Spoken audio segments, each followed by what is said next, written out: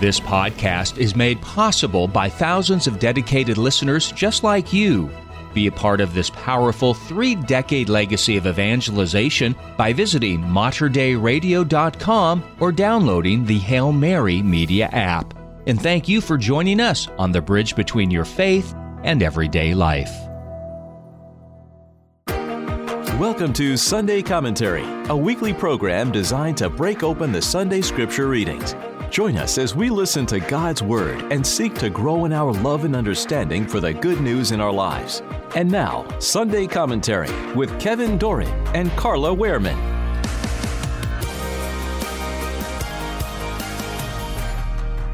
The liturgical scripture readings for the 29th Sunday in Ordinary Time. A reading from the book of Exodus. In those days, Amalek came and waged war against Israel. Moses therefore said to Joshua, "Pick out certain men, and tomorrow go out and engage Amalek in battle. I will be standing on top of the hill with the staff of God in my hand." So Joshua did as Moses told him. He engaged Amalek in battle after Moses had climbed to the top of the hill with Aaron and Hur. As long as Moses kept his hands raised up, Israel had the better of the fight. But when he let his hands rest, Amalek had the better of the fight.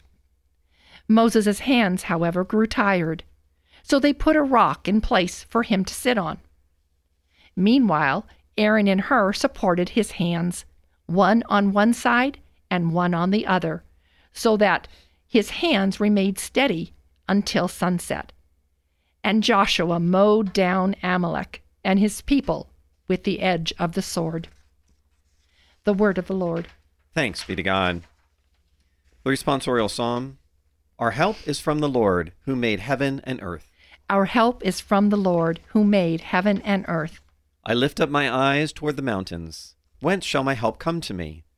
My help is from the Lord, who made heaven and earth. Our help is from the Lord, who made heaven and earth. May he not suffer your foot to slip. May he slumber not who guards you. Indeed, he neither slumbers nor sleeps, the guardian of Israel. Our help is from the Lord, who made heaven and earth. The Lord is your guardian. The Lord is your shade. He is beside you at your right hand. The sun shall not harm you by day, nor the moon by night. Our help is from the Lord, who made heaven and earth. The Lord will guard you from all evil. He will guard your life. The Lord will guard your coming and your going, both now and forever. Our help is from the Lord, who made heaven and earth.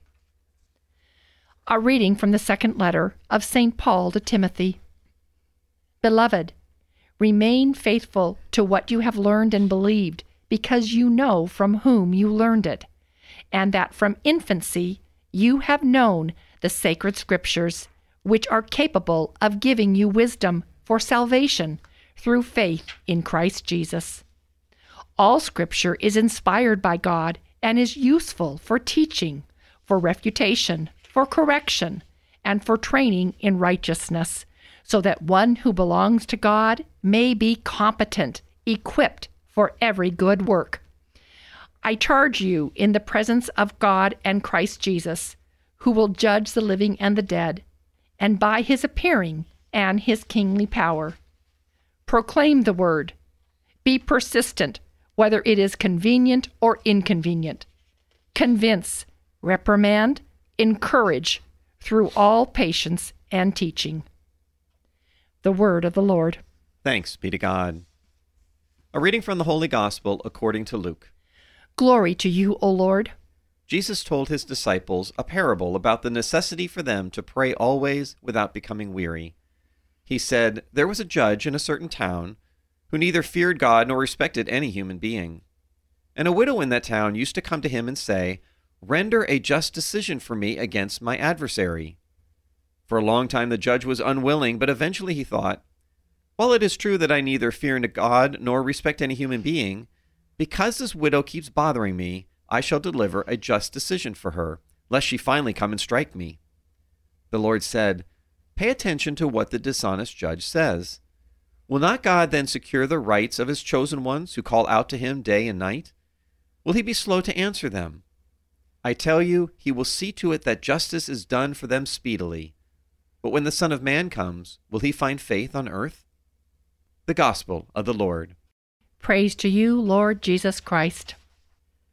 Oh, Kevin, today in our readings, we're going to hear a lot about persistence in prayer. That is our theme. And I want to start out talking a little bit about this. Sometimes we may be tempted to think about prayer as a kind of like a special request line, and that if we beg and plead and cry, we're going to eventually wear God down and he will give in.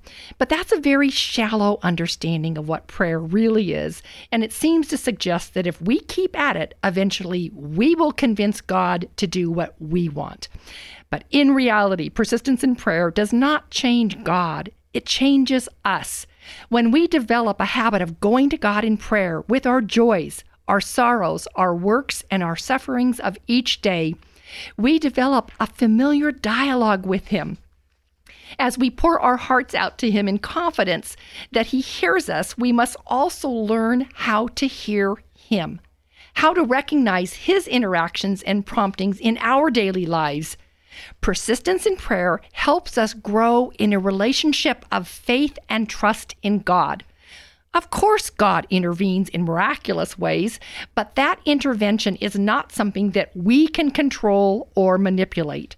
Our job is to prepare our hearts and our minds so that we are completely at the disposal of God's will, whenever and however He chooses to intervene.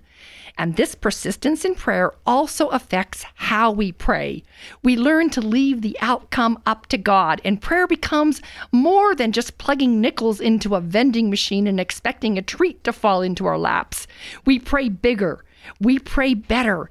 We become dependent on prayer to nurture us and to sustain us every day. And how important we need to take that persistent prayer that you're talking about and also intercede for others. This intercession, I think, is so important. And of course, that's what we see in our first reading today. I wanted to share a few ideas and thoughts from a Father Sergat, who's a Dominican priest. And, he starts at just the secular level, right? And we talk about interceding. So, the dictionary talks about how interceding is really to intervene between parties with a view to just reconcile differences. And you see that in our secular world. You see health advocates speaking on behalf of their patients. Parents need to intercede there as well, right? We speak out on behalf of our children. So intercession is a very common thing that we do in our society, and it's for the good of the other person. And of course, with the Jewish faith, with our Catholic faith, intercession works in a similar way. God's people have often needed intercessors to speak out on their behalf when they couldn't help themselves. So you think about this long line of great Jewish leaders, Abraham and Isaac and Jacob and Moses that we see today. All of them were mediators between God and his people. Now, of course, we recognize as Christians there is one unique intercessor that stands alone, Jesus Christ. He is our one mediator. But we need to remember that we can also ask others to pray for us, because a lot of times our Protestant brothers and sisters kind of challenge us. Hey, if God's all that we need, if Jesus is all that we need, why do we look to anyone else? And yet we see again with the prophets and with the Jewish faith and even in society how important it is to have someone else pray for you. And it was a common practice, exactly. Yeah, and even as a common practice between all Christians, say, right. Would you please pray for me? You're Yes. asking someone to intercede for you. Yeah. And how natural and how good that really is. So perhaps the key point here is not when people make petitions to God that the Lord responds in a certain way he chooses. He decides how he wants to respond, whether or not it's through an ambassador or an intercessor. And of course, we as Catholics have the great intercessory prayer, the Hail Mary, pray for us sinners now and at the hour of our death. And of course, Lumen Gentium states this: Mary's function as mother in no way obscures or diminishes the unique mediation of Christ, but rather shows his power. So finally, let us make sure that we pray for one another, intercede, but leave the decision and the outcome ultimately to God, and how important that is. And we see intercession here in our first reading. Moses, of course, is interceding for his people in battle by having his hands outstretched. Well, this is the interesting part here, and I guess I didn't really notice this till just as we were preparing this, was, well, not only was he interceding for the people, well, Aaron and Hur supported Moses' hands, and they were interceding for him. So we have this wonderful support, this multiple levels of intercession support in this first reading today. Exactly. They saw what was happening and they came to assist Moses, and they physically supported his arms to keep them raised, right, until Israel won the war. And we, the laity, we also have an obligation. It was conferred upon us through our baptism and our confirmation that calls us to willingly and courageously assist in the church's mission to bring the message of redemption and salvation to the world. And this should include assisting the ordained clergy in accomplishing this mission of the church as we are able. There are a lot of ways that parishioners can help their parish priests, so look for volunteer opportunities in your own parish. Participate in parish missions and other parish functions, and don't overlook the importance of prayer. We need to always pray for our Holy Father and bishops and priests throughout the world. Yeah, and you bring up really a very important point is this intercession is not always just prayer. We're sometimes putting our faith into work by helping people physically and manually. Yeah, very good point on that. And I think ultimately all of this intercession needs to be well grounded in the fullness of Christ's faith in the Catholic Church today. And that's what we see in 2 Timothy here.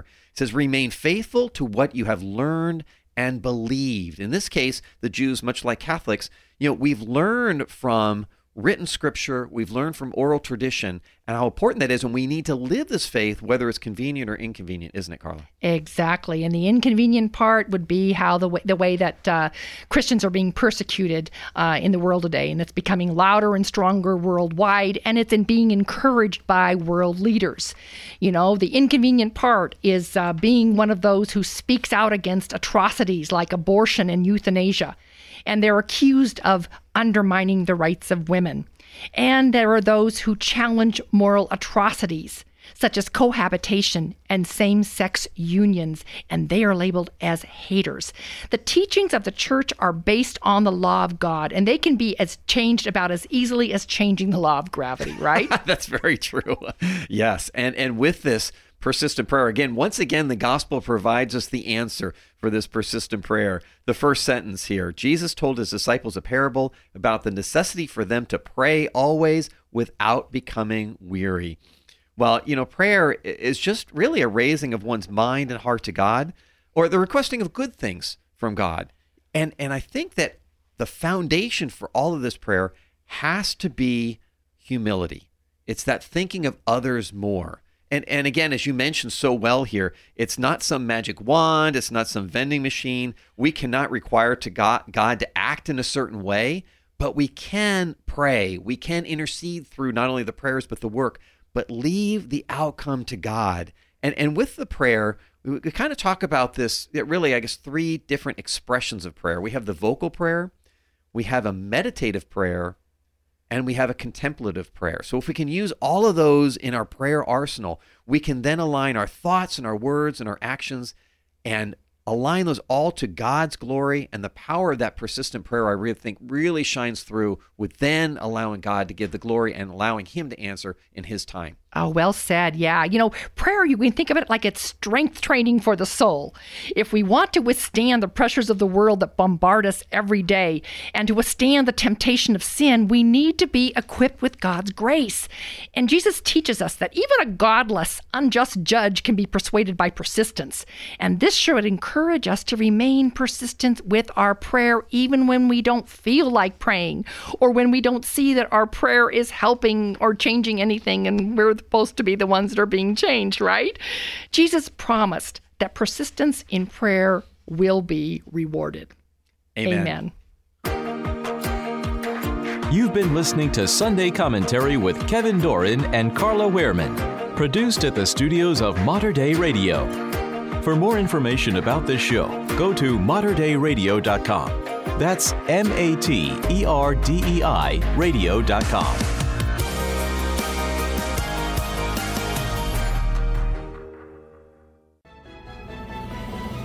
If you enjoyed this podcast, please consider sharing it with a friend.